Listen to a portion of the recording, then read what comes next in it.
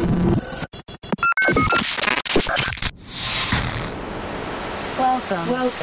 to the Man Room. Welcome to the Man Room.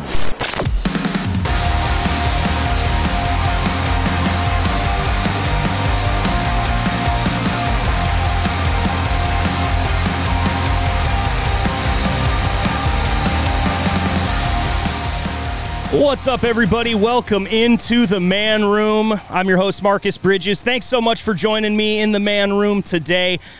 Check us out wherever you check out podcasts. I can say that now confidently, feeling like you guys are going to find it. Also, themanroompodcast.com. We appreciate every donation. It all goes right back into the show. And you can subscribe at patreon.com/themanroompodcast as well. That's enough of the good stuff. We are in the second week of kind of highlighting Eugene comedy, and even Eugene, and I'll say the surrounding areas as well, because we'll get into that. But my guest today, joining me in the Man Room, is none other than the host of Amuse Days at Lucky's every Tuesday night, downtown Eugene. It's an open mic, 7:30 sign up, 8 o'clock show. Please welcome Mr. Chaz Logan Hyde. Thanks for joining me, man. Hello. How are you? I'm great, dude. I'm so excited to have you here, fresh off of an open mic. We're recording this on a Wednesday, so you were just at the mic at Lucky's last night. I hear everything went well. Yeah, it was very fun show. People are coming out. It's been a lot of fun. Yeah, thus far. Yeah, post-COVID. Right. So you're feeling like that's finally on the come up. Yeah, yeah, definitely coming up now. You know, after all the vaccination things and everything, restrictions have kind of loosened. Mm-hmm. Not so much pacing around, cleaning every possible fucking surface. Yeah. I think Oregon's kind of just been like, if you got a vax, cool. If not, it's your decision, I guess. Yeah, you can deal with the consequences, kind of. Yeah. You know, I will say, I got to compliment you. You were one of the best at actually making the changing and the cleaning of the mics kind of part of the show, because you'd like to comment on it when you're up there. It can get awkward, and it feels like it takes 15 minutes, I'm sure, when it really takes, like 30 seconds. But about, yeah. Yeah. And it's about as long as the host needs to be on there anyway, in between comics. But, half the time I'd fucking go up there, and I'm like, what was I going to say? All right, I'll just do sexual poses while I clean this shit or something. That's entertaining enough. I don't know. Yeah, I mean, maybe we should take a hit from Kill Tony and get a stripper in there to do it or something like that for you. Do that? Yeah, I'm sure. And if it's not a stripper, I'm sure it's somebody that would do it. You know, even it doesn't matter. But I just hire one of the comics. There you go. I'm sure at least one of the comics is a male stripper, right? Yeah, potentially. I mean, maybe we have a couple people who've done burlesque in our scene. So, yeah, I forget about that. I do. It just before we go any further, because it's something that we like to do on the show. Same as last week, I got another Eugene comedian in here with me, which means we're drinking PBR, and you know what? I'll tell you, if I have enough of you guys on here that suggested it, I'm going to start liking it more than what I did back in college, which could be a problem. We used to buy this stuff down at the beer docks. It was at Columbia Distribution Company. I'm not sure if they're there anymore, but you go down there in Springfield on like a Thursday night around like midnight, and at 6 o'clock on Friday they would open, and they sold all the discount beer that they had, and they had like I feel like it was a 40 case limit.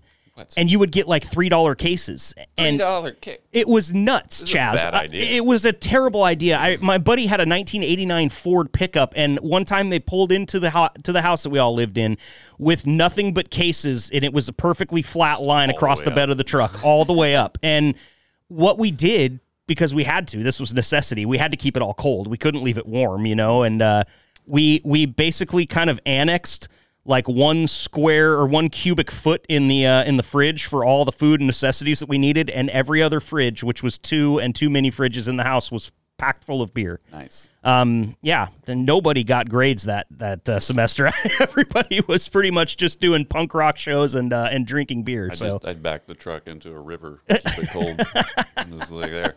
See, we needed somebody like you because we really went low on food that month. But just improvise. But my life. PBR was a huge part of that, man. And I mean, look, I say it every time somebody kind of looks at me sideways. Are you drinking PBR? It's like, if you can tell me that your beer won a blue ribbon, then, I guess maybe I'll listen to you. But, until then. Nothing's better than putting a little lime in it. Oh, my God. Really? Changes everything. Okay. Some some just bar regular that I met forever ago. It was like, put a lime in it. I was like, okay, it's good. It doesn't taste like aluminum anymore. Yeah. I'll have to try that. It's funny that it's like, you think that like the Mexican import beers are for some reason the only ones that you can put a lime in, and it's not true at all. I mean, put it in anything. You put it in, and a little bit of salt too. I learned that one from my dad. I grew up watching my dad's just a pinch of salt in any domestic beer that he would ever get, especially on draft. And I always thought honestly, for like until I started drinking beer, I thought he did it just because it looked cool in the glass to see the salt fall, and bubble up. But no, it was for taste. Lime salt packets. Sometimes. Oh yeah, I can never find them, but they're given to me. Okay. I'm always suspect. Like, what is in this? Okay. There's like cool liquor stores. Like if you've been in like some liquor stores are just they're a liquor store. They don't really have much pomp and circumstance. But then there's other ones that kind of bring in all the the accoutrement, if you will, and kind of the flair. That one up in South Eugene is like that. Sure. Maybe they have it there. Probably, I would assume. Yeah. I don't know. I'm gonna have to go look. Not a liquor guy. All beer. All beer? Yeah. Okay. Well, that's not true. I drink tequila a lot, but just because my job offers it. So. Okay. So is that always been the case, or was there an experience with liquor that kind of turned you off on it? Yeah, probably. When it was like 21, 22. Yep. It was the height of my alcoholism, probably. And Okay. I took a whole year off because I kept passing out in my grandmother's bathroom, and that wasn't a good look. Around the 5th or 6th time, I'm like, yeah, I know. I'll stop. Okay. This is bad. I did break the door yesterday, too. Yes, just yesterday. No. Oh, this is years ago. I get you. We're still back in 21, 22. Okay. Yeah. I find that funny, man. A lot of people right at that point in time in their life that don't drink liquor have had normally at least one or some kind of extended experience with it that they learned that it just wasn't their thing. Mm-hmm. And I laid off of it for a very long time. But then it was like I got too fond of beer. Okay. And I got too fond of especially like IPAs. And you just don't take into consideration the difference in the alcohol content. A beer's a beer to me and every other person in the world. I don't know why I like that trash so much as IPAs. It's just like freeway shrubbery turned into beer. And I was like, but why do I like it so much? I was talking to Nick Lanier in here, and we've always called them pork chop beers because every single time you drink one, it feels like you just ate a pork chop, Okay, that's fair. Lots of calories and, salt and probably fat. I don't know what they're working into it. That's so cool. Yeah, that makes sense. But that being said, I could drink my weight in them, and, you end up – the one thing I noticed, because here recently I was seeing myself expand a little bit too much on the edges outwardly, and so – I wanted to switch to something low calorie, and I started drinking like a bunch of like White Claw and like just the seltzers because they're the lowest calorie thing you can get. Dangerous. They really are, because my body's like, I'm hydrated, I feel great. Let's I'm like, drive a car. I'm fine. I just drink fruit punch. Yeah, right. For 7 hours straight, in the sun, and I can only imagine, because, I'm 36, so I've been through kind of the bumps of like the college age, that 21 freshly available to go to bars and stuff like that. And where I've come out on the other side of it is like, I don't know if back then you could have handed me alcoholic water and I ever would have drank anything else. Even the water that I drank to hydrate, my body would probably at this point be like, can we just set out a White Claw for a day and let it go flat, and that can be our workout drink, Sure. I don't know. I got grips on it now, though. Like, even during COVID, I was kind of spiraling a bit. Yeah. Going back into my old habits, but I've calmed down, Good. Good for your health, too. I think that that's probably something that 90% of the drinking population could say during COVID. I know that I drank more just because the time. You just had the time. Also, those fucking stimulus things. I hate to say it, but like a solid $300 went to alcohol. Yeah. the first like 4 months of COVID. And I was like, ugh. There's nothing to do. Well, at least when the second one comes, how much you have to budget off the top to make sure that you can make everything swing, right? So, as I said last week, and as you and I were just talking right before we got in here, I have been around the Eugene comedy scene for a long time, going back to like 2006, 2007 when I started in radio. I wouldn't consider myself in the scene back then, but I was kind of what I would call comedy adjacent because, we went to shows.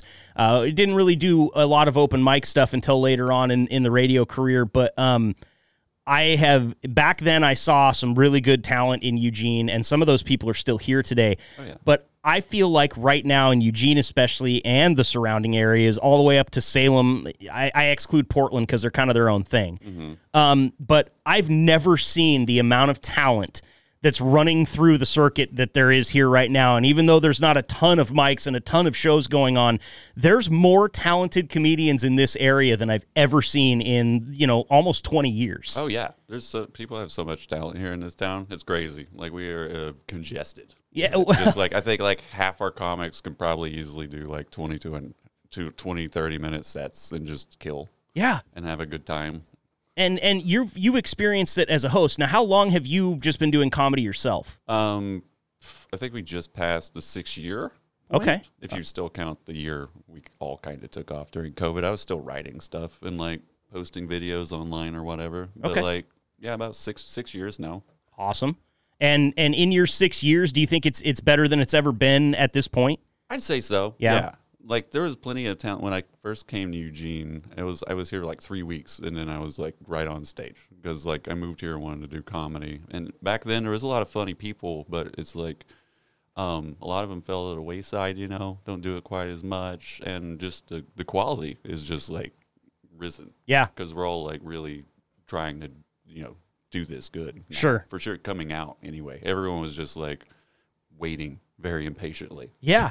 to strut their stuff again. I mean, that's what's so cool is that there's so much talent, but there's also this like deep thirst for something to do. And that runs, it's going to be the same for music, I feel like, too, once bands get back together. But it's, as a comedian, you're just one guy. You don't have to dial up time with 5 people and brush all the rust off, Sure. And so I'm sure music is going to follow suit because it just feel like this general elevation of like the bar scene and everything. Like, I just went out and caught up with a friend that had moved away years ago, and I hadn't seen him in a while. And we were out, and we actually we bar hopped. We started at one place and we went to another place, and I was like, "This is unreal! I haven't done this in a year and a half." Yeah, but it was packed. Like at the second place we got, we couldn't find a place to sit. Yeah, it's been especially just this last month. There's like people are everywhere. Everywhere, they're coming out of the woodwork, literally. But. I think it's really cool because, maybe people hear this and understand what's happening in Eugene. That's what I hope for. I want to use the platform to help bring awareness to the fact that it's unprecedented what's going on here right now. And there's a lot of people, including yourself, that deserve a lot of stage time and even more than what they're getting. And so, I really want to just... jump in with both feet and help in whatever way I can because my comedy's not great. But the podcast has been a lot of fun, and I've been able to talk to a lot of really cool people. So hopefully that can kind of help out. And one place, obviously we already talked about it right off the top, but I'd like to talk about it more. Is you host a Muse Days down at Lucky's. That's every Tuesday night. Yeah. What do you average for a list of open micers each Tuesday? Well, it depends, but I mean, in the past, it would be like 15, 20, and like, I don't know. It's always just ever changing, just depending on who's in town. But like, we have so many people interested now, like newcomers and our usual roster of comics that we've had already. Sometimes I'll get close to like 30 people on my mic. That's unbelievable. And I'm like... Which is almost close to like fucking Portland numbers because I remember going to like the Brody Theater and there was like 54 people on the fucking mic. And I was like, that's crazy. Dude. But I'm like, I got 30 here in Eugene. How is that possible? At Lucky's, which will almost fill the place up. I mean, it's just not a very big place, right? You could almost fill the damn bar. Yeah. But then the crowd comes in too and it's packed. It's great. People are just really appreciative for it, I think, and they're coming out. Yeah, the first one I did, the first time I ever came to Lucky's was this year on 420, which might have been the worst idea I've ever had, just because it's like I'm out there for the first time at my first open mic in years, and I'm expecting to get some laughs, and I'm working on my stuff. And it wasn't, the comedy probably wasn't that great either, but I'm pretty sure that everybody was so stoned by that time in Eugene on 420. I remember that, Mike. And I don't even think I said a weed joke the whole time. It was really, I was like, I forgot it was 420. So I don't even really smoke weed that much. Yeah, it's funny. It's like the people that really celebrate 420, I worked in the cannabis industry a few years in the dispensaries, and you will be surprised. Like there's some people in this city that will like take a full unpaid day of work and tell their manager, like, I'm going to stand in line at a dispensary. I'm going to get the best deal I've ever gotten, and I'm going to blaze my mind out of my head for the next 7 hours, and I'll see you on Tuesday. And I've always thought that to be kind of funny because, once they legalized it, even before that, you could do that pretty much any day that you have off. You could just go home and do it. Right, exactly. I mean, they do offer some really good deals, which might have kind of fed to the sleepiness that night of some of the people. But we did that night have a woman throw a microphone at somebody else on the stage. Do you remember that? She wasn't supposed to be there. She didn't even sign up. The fuck? Yeah, I remember that. You remember that? I was very annoyed that night, actually. Dude, but I thought you handled it really well because that was like she pretty much forced her friend to go up there first and then kind of stole the mic right out of her hand, didn't even give you a chance. I was like, I let her friend who didn't want to do comedy, was just like up there for a minute and a half, wasn't doing well. She knew she was uncomfortable and what was happening wasn't good. And she was just like, I'm just going to excuse myself and get off stage. I was like, that's a fucking, wow. That's a pro move. That's impressive. Yeah. I'm glad you realized that and do it. And I went up there. And then her friend just kind of wanders up. I'm like, who are you? So this was a 2 thing? Okay. And then she's just fucking really fishing for compliments about her looks. And then she turns into fishing for insults. And then she gets those insults. And then she gets upset and throws the mic down and leaves. And I'm like, nope, you're not coming the fuck back ever again. So did you 86 her? Yeah. Okay. I mean, if I ever see her again, she's not going on stage. Oh, of course. Sure. Yeah. I was like, don't come to someone's house and just throw their shit around. Exactly. And don't come to someone's house. Because I remember she was, like you said, she was kind of fishing for compliments. And somebody actually did say, I like your hair. Mm-hmm. And her response was, I grew it back after I had cancer. And it was like, there goes the rest of the air in the room. Like, nobody could breathe already, and you sucked the rest of the oxygen out the back door. Like, dude, it was that being my first open mic back in, 5 years. First time I'd been to one in 5 years. Mm-hmm. Like I said, I was impressed with the way you handled it. I mean, it was late in the night, too, so there was alcohol flowing through everybody's veins. It could have gone way off the rails.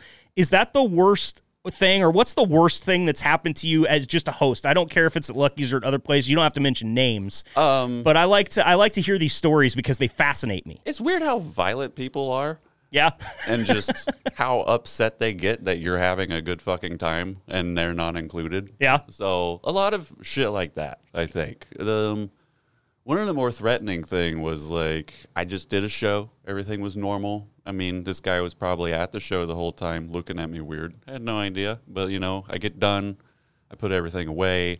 I'm walking down the street to meet some friends. And he's just kind of stalking me. And he's like, hey, you think you're funny, huh? I'm like, hey, yeah, I guess so. I don't know. And I was like, I think you're real funny. I'm like, I'm just having a good, are you okay? And catch up with my 3 friends. And he was like, so what makes you think you're so funny? I was like, dude, here's my friends. Do you want to talk more about this, or you want to fuck off? Like, you're trying to threaten me, and you want to fight me because I'm just having a good time. Because you told some jokes? Yeah. And obviously not even targeted at him because you didn't even know he was probably in the crowd. Just some people are, unhinged and ready to start shit for no reason. It's unfortunate, man, because there's also, like, for every one of those people, there's 5 that came out only to watch comedy and will sit there and smile wide-eyed up at whoever's on stage saying whatever they're saying. And I feel like those ones where the show kind of gets stolen away it's always a tragedy in my eyes, because it's like, man, everybody out here except for you wants this to go well, and you just can't have it happen. You can't just show up to a fucking show in a bad mood and expect me to fix everything for you. Like, the whole point is to be in a good mood and go have fun and laugh. Exactly. Comedy is acid or mushrooms or your psychedelics. If you're in a bad place and you go to that, you're going to be in a worser place. Make it worse, especially if you open your mouth. Yeah, right. And how once again on the flip side, if you're feeling good and your psychedelics that day, probably going to see some really bright colors, man, and that's good. You know. And other than that, man, I don't know. Like, not so bad as like Seth, who literally got punched in the face one time. Oh, he did? I don't think he told that on here. Either time he was on here. Now you get to tell that story. It was this guy, Ardo, who would come by. That sounds like somebody that would punch somebody. Who would come by Lucky's and just kind of like be rude, you know, and just he was trying to be intimidating. And I believe before that happened, he was like another comic that used to be here, Michael Sevigny. He was saying something to him and trying to put him in his place, the Ardo guy, and then this Ardo just smacked him in the face, and just without a beat, Michael came back and smacked him too. And then wow. He was just like, and then he walked away. I was like, what the fuck? And then he goes to stand here. He's all riled up now, and I think Seth notices him and starts making fun of his neck tattoo, and just in the most calmest, streamed way, he just kind of walks right up and plop. When he was on the mic. Oh my God. And then dude. like 3 people grabbed him and drug him outside and got rid of him. So have you guys seen anything else from Ardo? No, I thought I saw him again one time, but it could have been any guy with a neck tattoo. I don't know. They're hard to tell apart, aren't they? Other than that, just like people just scream at me. And I'm just like, what? It was like, tell me a joke. And I was like, show's over. Fucking, I literally just ended it. Fuck off. Yeah, I imagine the later it gets, the more you have these experiences. None of these probably happen at 7:30 around sign-up time, right? It's never at the top of the show. Yeah. And if it is, it's dealt with pretty quickly, and the audience lets that person, they're like, hey. Yeah. Yeah, man. I like the support of the audience these days because they're usually on our side, too. Yeah, and you know, I think it's important, too, as somebody that's just, you know, trying to get back into the whole comedian thing and has taken a few knocks at a couple of shows.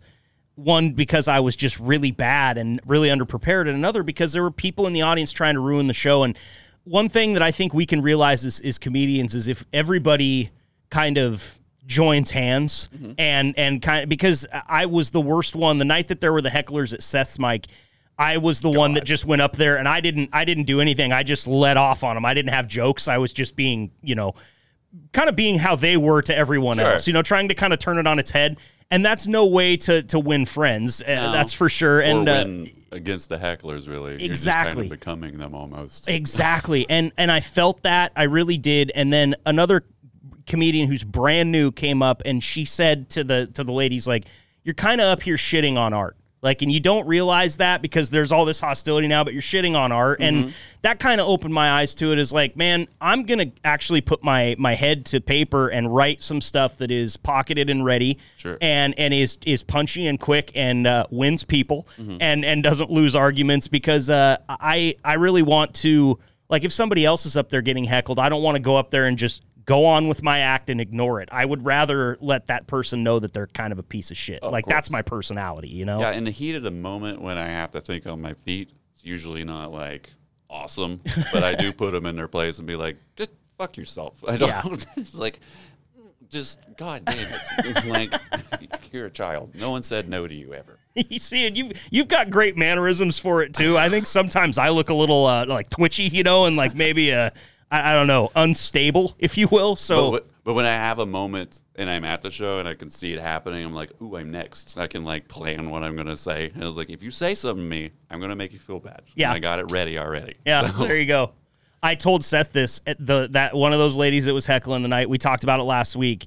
I heard her say something that I can't believe I didn't pocket and wait for her to come after me on stage because one of the people that she had met there at the show said, have you come down here for this comedy show before? And she goes, no, I'm a karaoke regular. And I'm like, karaoke. God, why didn't I have that, though? Like, go back to karaoke. Like, nobody wants you here if you're such a regular. Like, I don't know. I'm training myself. It has been so long for me. And the other thing, too, is the radio trained me for that a lot, too, because you're taking live phone calls, and who knows who's on the other end and what they're going to say. Sure. Kind of the same thing of standing up in front of a bunch of people in a dark room. Like, yeah, they look nice and they're smiling, but who knows what's going through the 6 inches between their ears, you know? So I think what I had to say to them was like, go find a hobby and quit yelling at people that have one. I was like, I couldn't say that better. Yeah, it's true. And then I just ignored them. Yeah. At that point. I was like, you can keep talking, blah, blah, blah. They're listening, so fuck you. Yeah. Which is tough. I mean, Rudy, help me pronounce Rudy's last name. Ty Bursey. Ty Bursey, thank you. He had a Try great... and spell it. Oh, you're going to fail. Yeah, I've already lost. I would probably spell it phonetically, just like to make it easy on myself, throw out the Y's and the Z's, Yeah.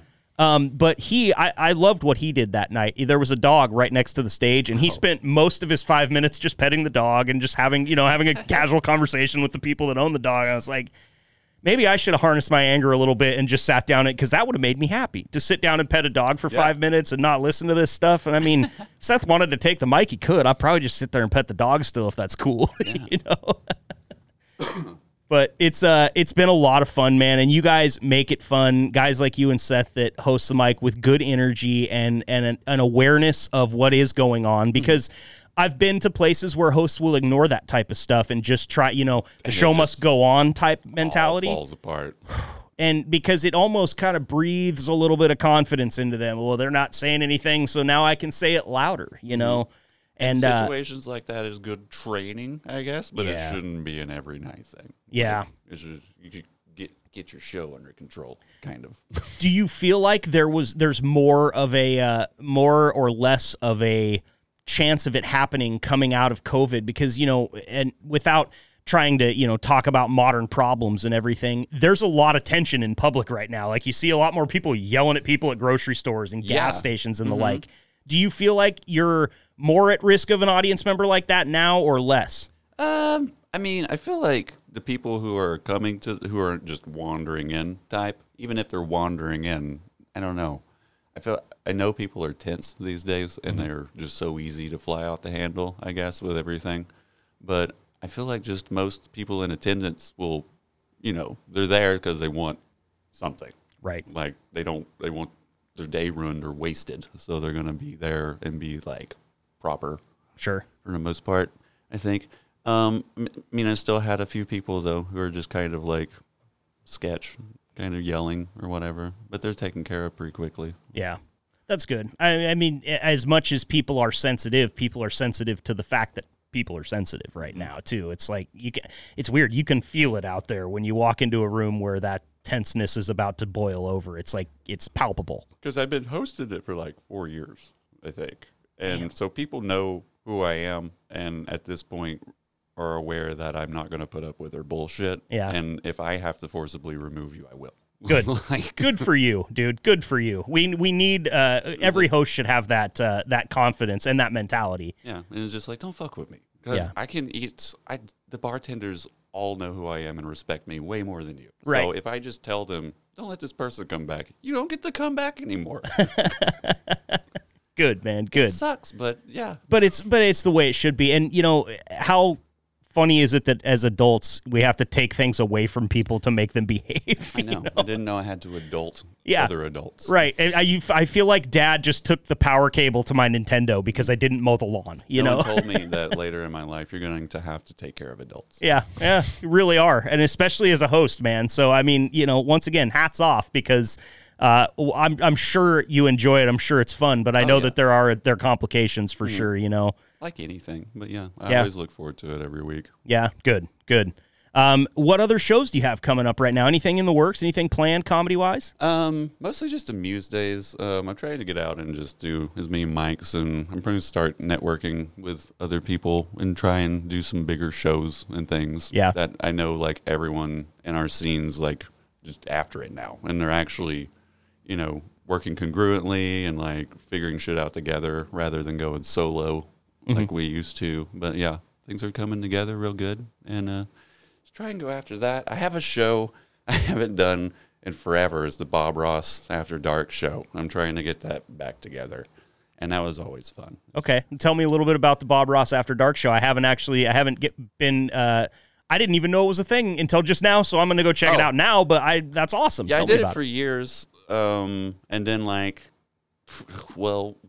paid for it all out of my pocket, so it came to like a financial problem. And then COVID happened, and I was just like, how can I bring this back if people have to touch all this shit and do all these things? But now, with the restrictions released and things, I think it's viable to do it now, if they'll let me anyway. The Bob Ross show is just, I'll put on an episode of Bob Ross, and I'll have two comics competitively paint head-to-head to an episode of Bob Ross, and you have to paint it just like he's doing. Just like Bob Ross. What the fuck ever. Yeah. I also realized no comic in this town knows how to paint. So that's one thing that was surprising. So it probably provided for even better content, I assume, yeah? So, and then what I do, I just dress like Bob Ross and shit on him through the whole process and tell jokes and talk to the audience. And I'll have like two people off stage participating who are audience members, and they're always better painters than whoever's on stage.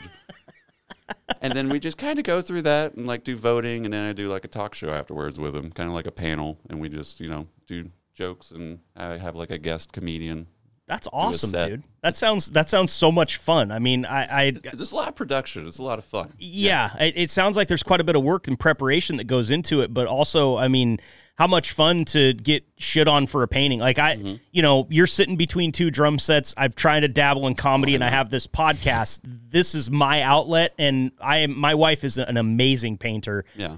I'll paint a stick figure. Like, I can't do it. I don't know if I don't have the dexterity. I have short fingers. Maybe that's it. I can't grip the brush right. But dude, I cannot paint or draw worth a damn. I did some ceramics in high school, and I was okay at that, but not.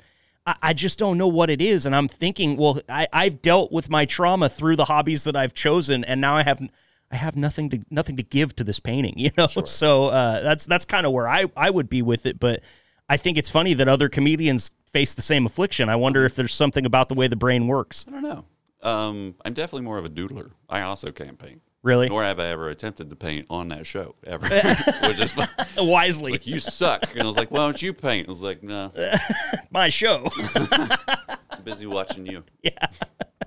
What about, I've got actually on the video feed right now, if you're watching this on YouTube or whatever, you can see one of the more recent posters for Amuse Days. Do you make those posters? Oh, yeah. Those are awesome. And see, you're not painting those, but you've got like this creative and kind of design eye, which is really cool because I love all the posters that everyone's doing, even the bad ones I find entertaining. Yeah. And there are some bad ones. Yeah, and I think that should be part of it. Like, look, if you can't make a good poster, own that and just make the shittiest one you possibly can, because it's still going to stand out. The info's still out there. Exactly.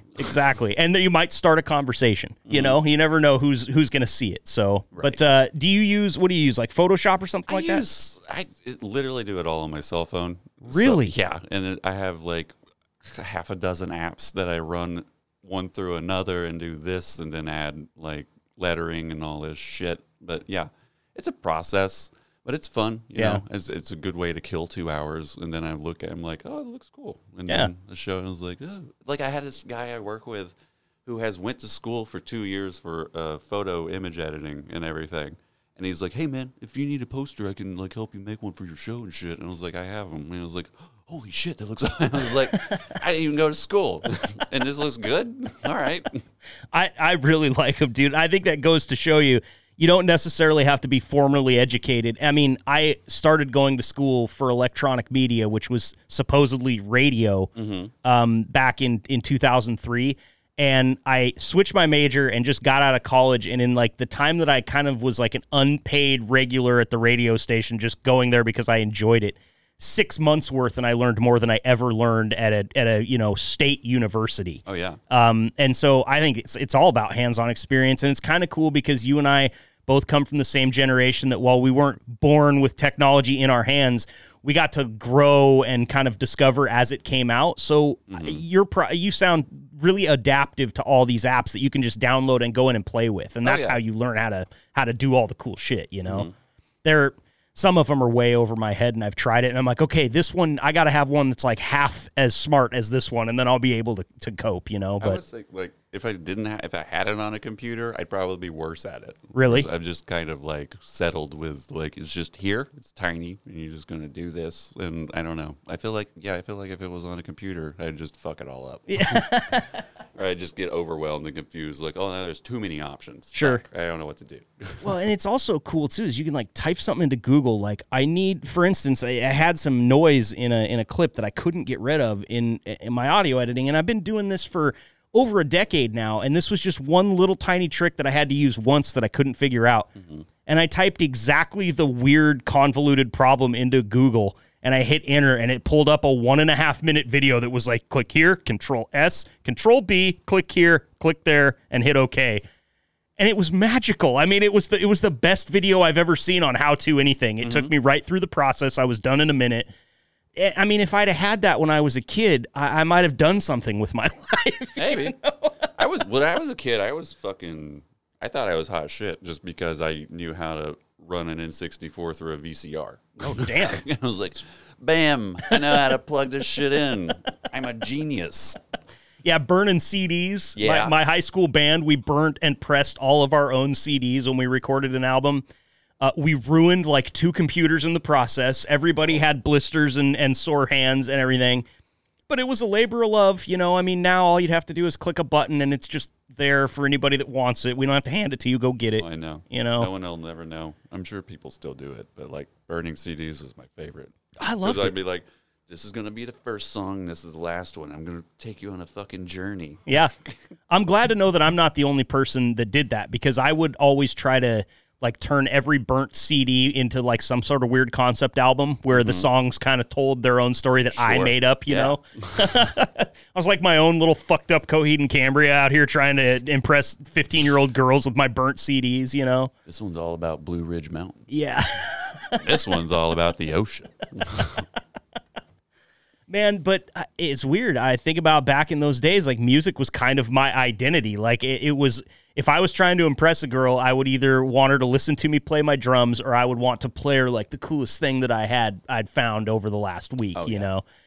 And now, I mean, the music just comes, it just flies out from every angle. I don't know. It's got to be a lot harder to do that as a kid now. I mean, I had my niche. I had my pop punk and my, you know, kind of my punk rock niche, and where new stuff was dropping every week, every Tuesday.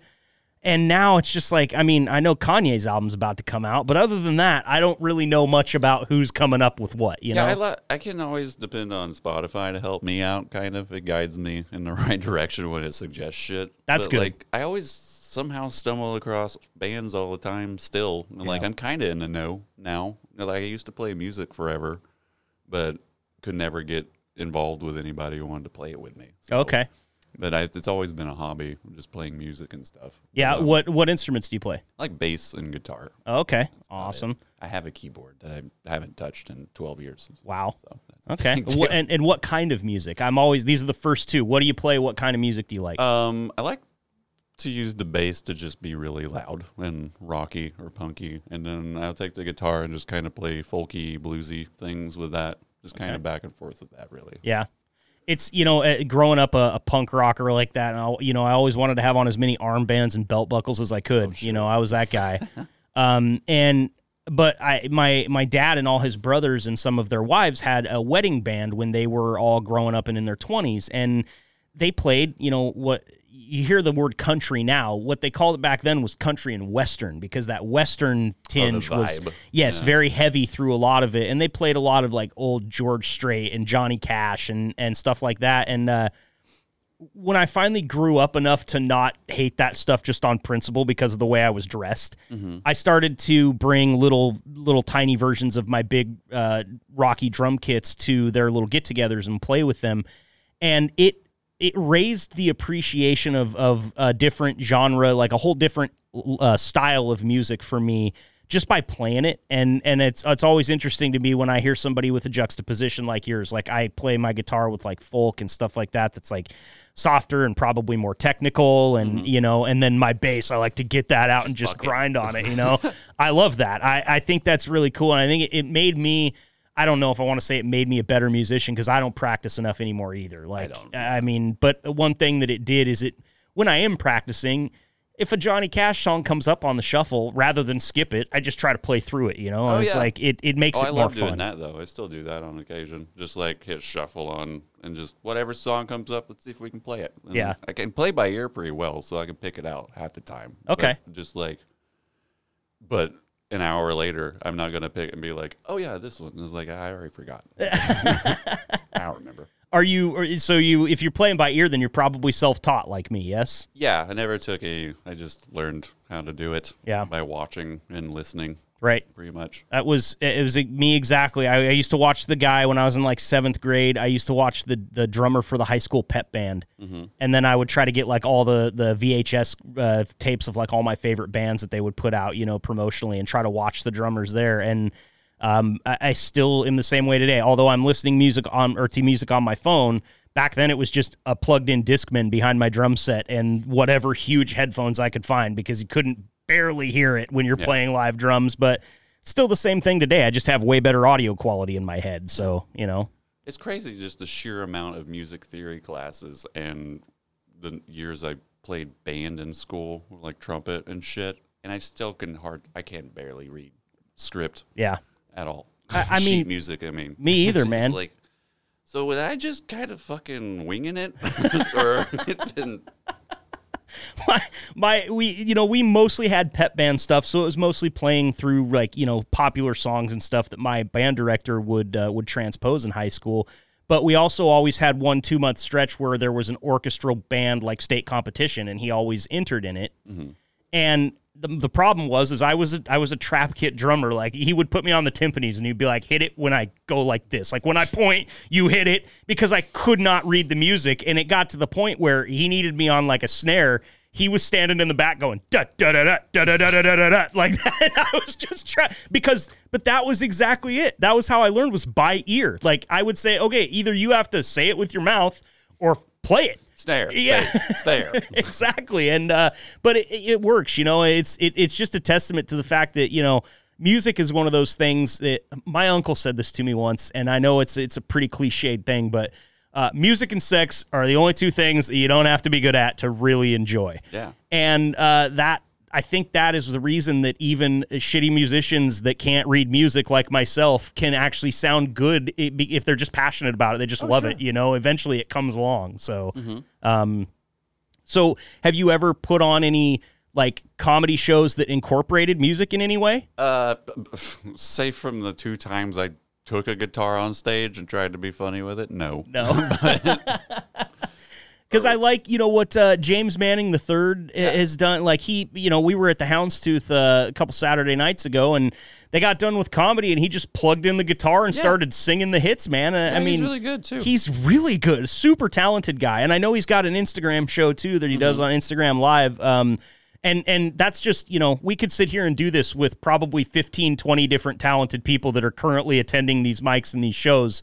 But he's just one of them. And I was intrigued by that. Like, as a drummer, it would be hard for me to be like, all right, next up, click, click, click, and, just start rocking. But I love the idea of somebody having a, like a stand-up bass or something to play along to, or to do comedy to, or something like that. Like, there's just so much talent here right now that it's all about coming up with cool ideas like that to feature the talent. That's one thing I wanted to do so bad, because I start my show with just that cowboy bebop theme, because it was like, it's impactful, it's loud, it gets your attention. And I was like, I don't know a better song to grab people's attention than that. But what I always wanted to do, there's a jazz station around the corner from Lucky's. Yep. It's like, maybe if I go over there and give them enough money, I can make them come over here and open my show. And then they can just leave. So it was like, here's fucking $300. Just play it for fucking 40 seconds and you get to go home. And I was like, all right. Yeah. I mean, I think you offer anybody enough money, they'll do something like that. Why not, know?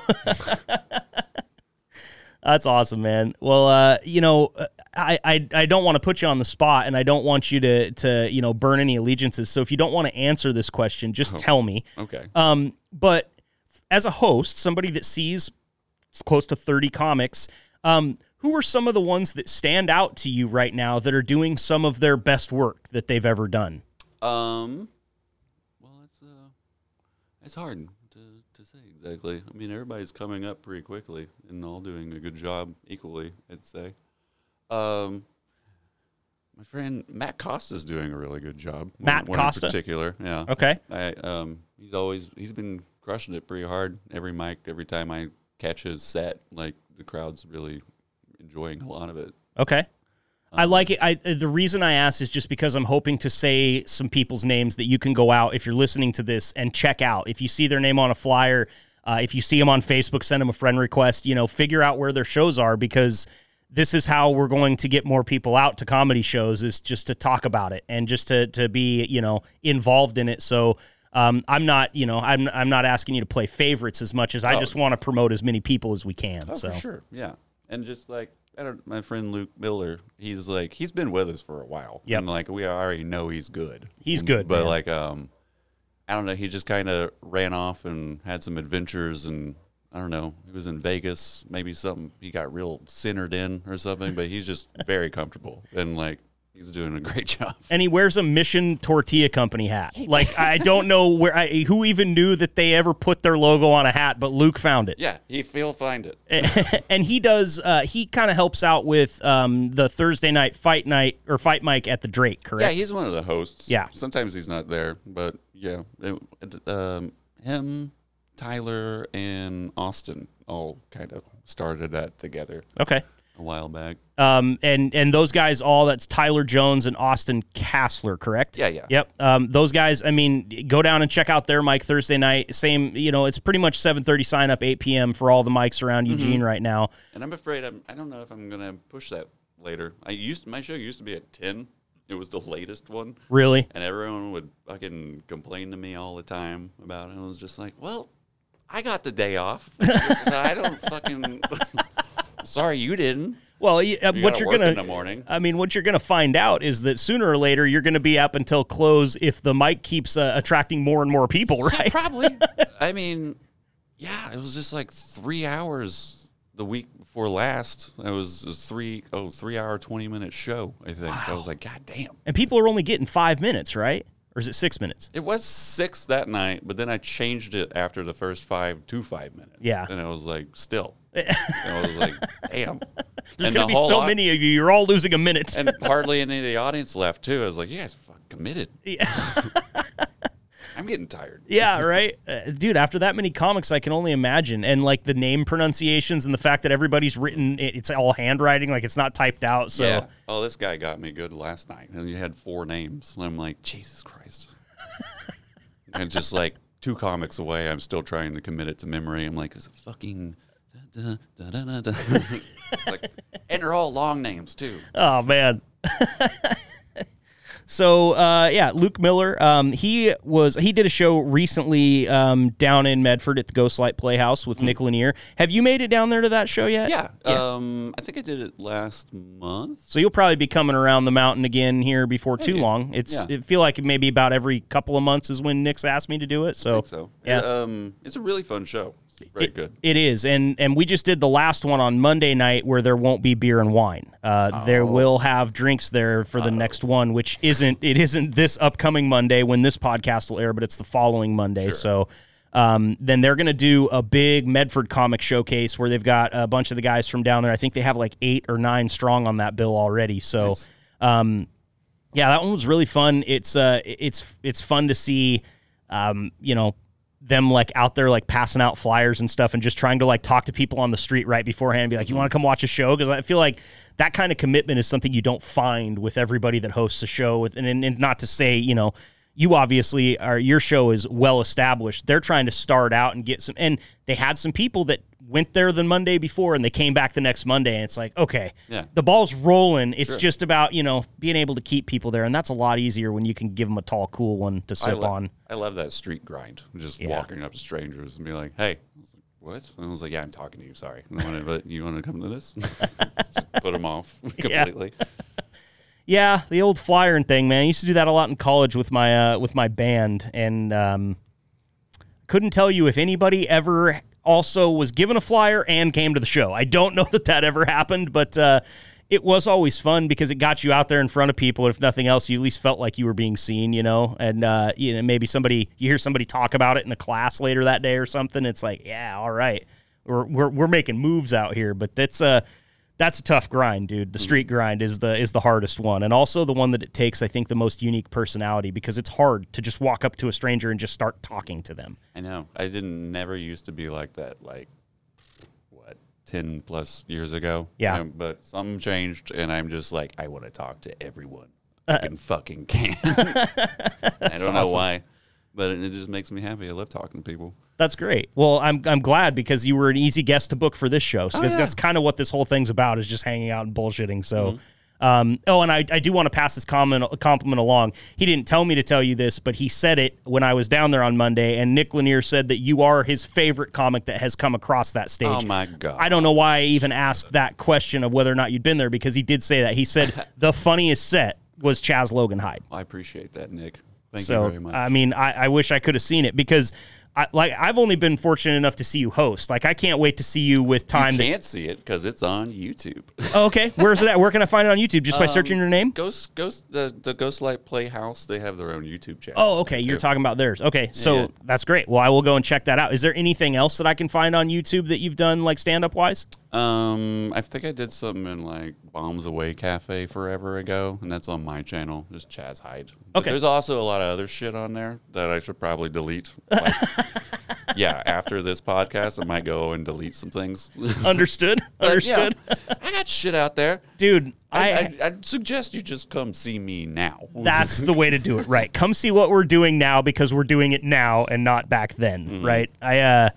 From the radio show, there's some things that I'm proud of that are still up there, and you got to kind of dig for them. There's a stand-up set up there that I won't tell anybody. I won't even tell my wife how to search it, because back when I was working in the cannabis industry, I was doing the sales, so I was going into a bunch of different dispensaries, and I walked into a dispensary, and there's the manager who I actively sell product to on a weekly basis, watching a stand-up set of mine from 2007, and there's a lot of things that you can't say in 2019 that you could say in 2007. Oh, yeah. And I said all of them. Sure. It was like a checklist, and I'm sitting there, and he's laughing, thank God. Yeah. But there's not just like, you're fine. Right. There's a large percentage of people that probably would have been really offended by that then, and it's not on my account. That's the thing, is it's on an account who I don't know who owns it. I've never tried to reach out to the person, because I'm equally as concerned that they're going to, like, share it someplace where more people can see it. I hate that it's out there, but it's out there. So if you find it, you know. I hate a person for what they did fucking over a decade ago. Right. And, like, society was different then. It's an ever evolving thing. You could do, I don't know. But it's something that I feel like we should talk about more, because as comedians, I feel like we have a very unique perspective on it, because it's always kind of towing the line as a comedian. And Dave Chappelle, I think, said it best. Like, don't talk shit to me for something I said 10 years ago, unless you're going to bring me a list of stuff that you said 10 years ago that I also get to judge. That's a good point. You know, and look, I think the best thing we can say is we all know it's cringy. Like, nobody's out there trying to get you to go look at that stuff anymore, because we know what it could do potentially to whatever we have in the future, you know? But it is kind of a bummer that people get stuff dug out of their social media and YouTube and stuff like that. Like you said, like, I need to go delete some things. That's fuck. That sucks that you even have to think like that as a creative person. It's not about, like, the content. It's just the quality. I'm just like, you can just scrap that. That doesn't need to be for public viewing. Well, at least you're humble too, right? I don't go off the deep end and talk about fucking sensitive shit that much anyway. But when I do, I walk the line. I'm not trying to offend anyone. I'm more or less just absurd and weird. Which is why we love you, man. I appreciate it. The only mohawked comedian that I know of at this point. There's been some in the past. They can't hold it like you can, though. No. You've had it for a long time, right? Yeah. Somewhere during COVID when I was locked in my house, I made Seth shave my head. Yeah. Yeah. Or it was also kind of a petition in the Zoom meeting we were all in. It was like, fucking shave your head, Chaz. I was like, fine.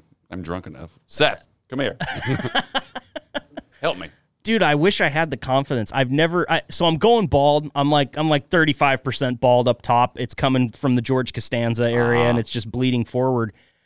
But I'm so paranoid that I have just a weird ass shaped head. Like, I feel like I've got a weird head just from feeling it and seeing it all these years. I can't bring myself to shave. I know it would look better. I was worried about it too. Were you? Yeah. It's like, and then someone was just like, "You got a nice looking head." I was like, "Cool, thanks." Yeah. But that alleviates my worry. Dude, cool. I mean, like I said, it looks good. It's even, you know. We shaved a mohawk in my buddy's head a while back, and the problem is we were all just as drunk as he was to let us do it. So you got like 3/4 of the way back, and it just started veering like a country highway around a draw, you know. We didn't tell him. It took him a couple days to notice because it was on the back of his head. Yeah, I think I just accepted this because my hair is receding in the other way. Okay. You got the, what do they call it, the widow's peak? Something. Yeah. And then I was like, well, still got the landing, fucking just rip the rest of it off. Cool. Works. I like it, man. Were you, back in the day when you were a kid, did you ever do the mohawk with like the egg whites, like the really tall ones? Did you ever grow your hair out and do like crazy punk rock shit like that? No. Yeah. My hair was just a mess. I could never figure out what to do with it. Until just recently. So yeah, well, I mean, hey, whenever you find it, if you find something good, you know, ride that pony till it bucks you. It's usually just a weird shag. I'm just fucking, I don't know what to do with this shit. I don't know how to style. I was really big into dyeing my hair. I dyed my hair all like completely blue in high school once, and then completely red in I think it might have been college, but yeah, I don't know. I just was never comfortable with it. I used to bleach it a lot. I was part of the Eminem crew who, like, after Eminem came out, everybody had a bleached head. Mm-hmm. Will the real Slim Shady please stand up? I'm right in front of you, bro. And you can only imagine me, Mr. Dark Features, with like a literally a Q-tip of hair on top of my head. Yeah. Well, in high school, I wore like a bunch of black bondage shit. Had this bright ass blonde hair and blue eyes. I'm like, not really committing all the way, Chaz. You're almost there. That's great, man. I wish. I mean, I would probably punch my high school self in the face. I can comfortably say that. Just not because I, was doing anything particularly, but mainly because of like, you're not as cool as you think you are, and it's better for you to realize that now than wait till later. Mm-hmm. I was just grungy, punky, gothy until I got my first girlfriend, and then I was like, let her dress me in Aeropostale. I was like, I lost my entire identity. I was like, what are you doing? Get out of it. You're losing yourself. Aeropostale's a throwback, man. Dude. Yeah. Were you in the Abercrombie and Fitch days too? I never wore the shit, but everybody I knew did. No, yeah, I knew a lot of people. It was all over everybody's body. I just wore like bland ass normal clothes usually. I like to. I think I told Seth last week. I kind of dressed like in the late high school days when I got really into the punk rock. Like, somebody threw me into a Hot Topic and whatever stuck to me, I just walked out with, Right. Whatever band T-shirt that you couldn't read because it was all like, just fucked up lettering and everything. Tree limbs or that's a tree, right? No, it's a band. Yep. And then wear my CBGB shirt every other day, and it was so tight that it didn't touch my belt. Thank God I didn't hold on to all of those fashion trends. Like, I still do the flat bottom skate shoes and, baggy pants and stuff. Yeah, that's never going to leave me, I don't think. I'm always going to have the skate shoes. People don't understand how comfortable they are. They are, until you're like 60 and can't walk, probably. Right, yeah. Which is what's going to happen to all of us. The ankles are going to go, but here's the deal. I stopped trying to do kick flips back when I was like 20 because I knew I could never do a kick flip, so I might have saved my ankles a little bit. I don't even know if I can do a fucking ollie. Yeah, that was my problem, is I couldn't ollie, so I definitely couldn't kick flip. I could do that, but I mostly just cruised around and bombed hills. Can I admit something since we're on the subject? I was a little bit more of an aggressive inline skater. Oh, yeah? A fruit booter, as they used to call it back in the day. Yeah. That doesn't seem like a compliment. No, it was pretty derogatory, I believe. But, yeah, man, I used to try to, like, grind rails and jump stairs on my inline skates. And that's cool. Yeah, I thought it was pretty cool. Nobody else did back in the day. But, hey, I didn't have to have people think I was cool because all I was doing was hurting myself, and the more people that were there to watch, the worse it was for me. So props to you, because when I was a kid, I got in lines and I couldn't fucking do it. Really? I was just like, I can't do this. Well, it's funny to me because it's a lot like, a lot of people say like, oh, well, if you're a snow skier and you try to snowboard, you'll go back to snow skiing because snowboarding's harder. I always heard that about... You've done none of it. I always heard that about skateboarding and rollerblading, though, is that if you were a rollerblader and you tried to skateboard, you'd never pull it off unless you really got dedicated because it was so much harder than putting on the rollerblades. I think they both have their place, but I did have, even though I was like an avid wakeboarder as a kid, I had this weird thing where standing sideways on wheels and going forward really made me nervous. but standing forward and pointing forward on wheels, I kind of felt invincible for some reason. I don't know why. It's odd. Yeah.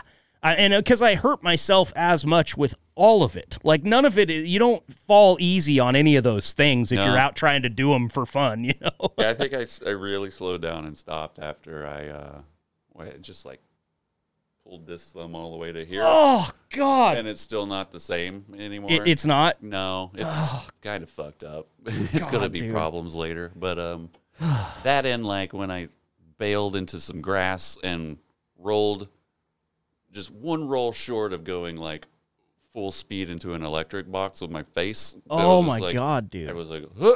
I was like, okay, it needs time to stop. and about how old were you when you realized that? I mean, I was still, like, just 19. Okay, so still young. Yeah, still young. But I was like, fuck. Yeah. That could have been a lot worse than it was.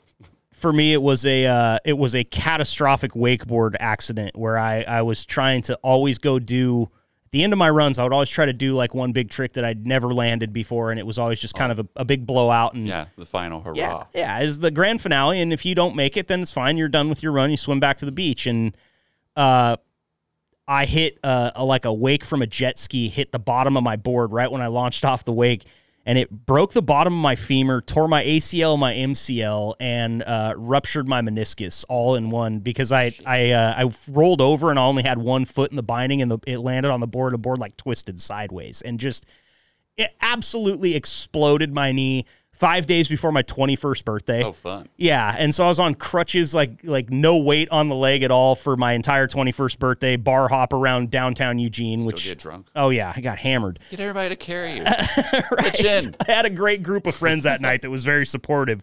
But it's funny, my wife now, even years after that, when I had met my wife and she would watch me, I would still every now and then try to do a backflip on a wakeboard, which I can land, but I haven't for a long time. And somebody was videotaping me once, and I'm almost positive I can hear her right as I'm cutting out and coming back into jump going, don't do a backflip, don't do a backflip. Like, she's really afraid for me because she wasn't around when I completely exploded my knee. But, like, now at 30, like, if I can do that damage when I'm 21, what kind of damage can I do in my 30s trying to do something way less, you know? So it's good to give that stuff up and go for a little bit more soft impact type thing, you know, inland surfing maybe. I get more and more careful as the years go because I'm like, one wrong step. Oh, yeah. Or even when I'm just like accidentally drop something and go to catch it, I just throw my fucking back out or something. I'm like, damn. You ever get out of a chair and you tweak your hamstring just a little bit? Like, God damn, I got no quick movements. Take it easy. Well, look, man, you're here on your day off. I really appreciate you coming by. We have hit the hour mark, and I don't want to take up too much more of your coveted time off because I don't have a schedule for shit. So when somebody takes time out of theirs to come and do this with me, it really makes me happy. And I just hope that some people will listen to this, head out to Lucky's, check out the open mic, whether you're there to actually do some comedy or just to support the scene. We're having a lot of fun out at these things, and it's people like yourself that bring the mood and make that happen. So thanks for being here. Thanks for everything you've done for the comedy scene in Eugene. Thanks for hosting at Lucky's. Like, dude, thanks for being Chaz, Logan, Hyde, man. Of course. Thanks. I appreciate it a lot. Any place that you want the listeners to check any of your work out at or anything like that, a website or anything you want to plug? Oh, there's a bunch of stuff on my Instagram at Chaz, Logan, Hyde when I was trapped in my home and just posting videos of comedy to no one, just but a video camera. I got that going on there. My Facebook is mostly just where I post about shows coming up that I'm going to do or promoting. And other than that, I'm on YouTube, and you just look my name up. I'm probably somewhere on there. There you go. Well, I will share all those links in the description of the podcast, and I want you guys to do what the Man Room listeners do and go out and listen, support, click through, like, subscribe, do all that shit. I've got more great comedians coming up in the coming weeks. Excuse me, Pabst Blue Ribbon burp. Oh, yeah. I can't wait to see what transpires in the Eugene scene. I can't wait to see the growth, and I guarantee you in that we'll be having you back on sometime later on in the future. So for sure, I'd love to. Awesome. Chaz, Logan, Hyde, everybody. Thanks for listening to the Man Room Podcast. We'll see you next week. Thanks for listening. And transmission.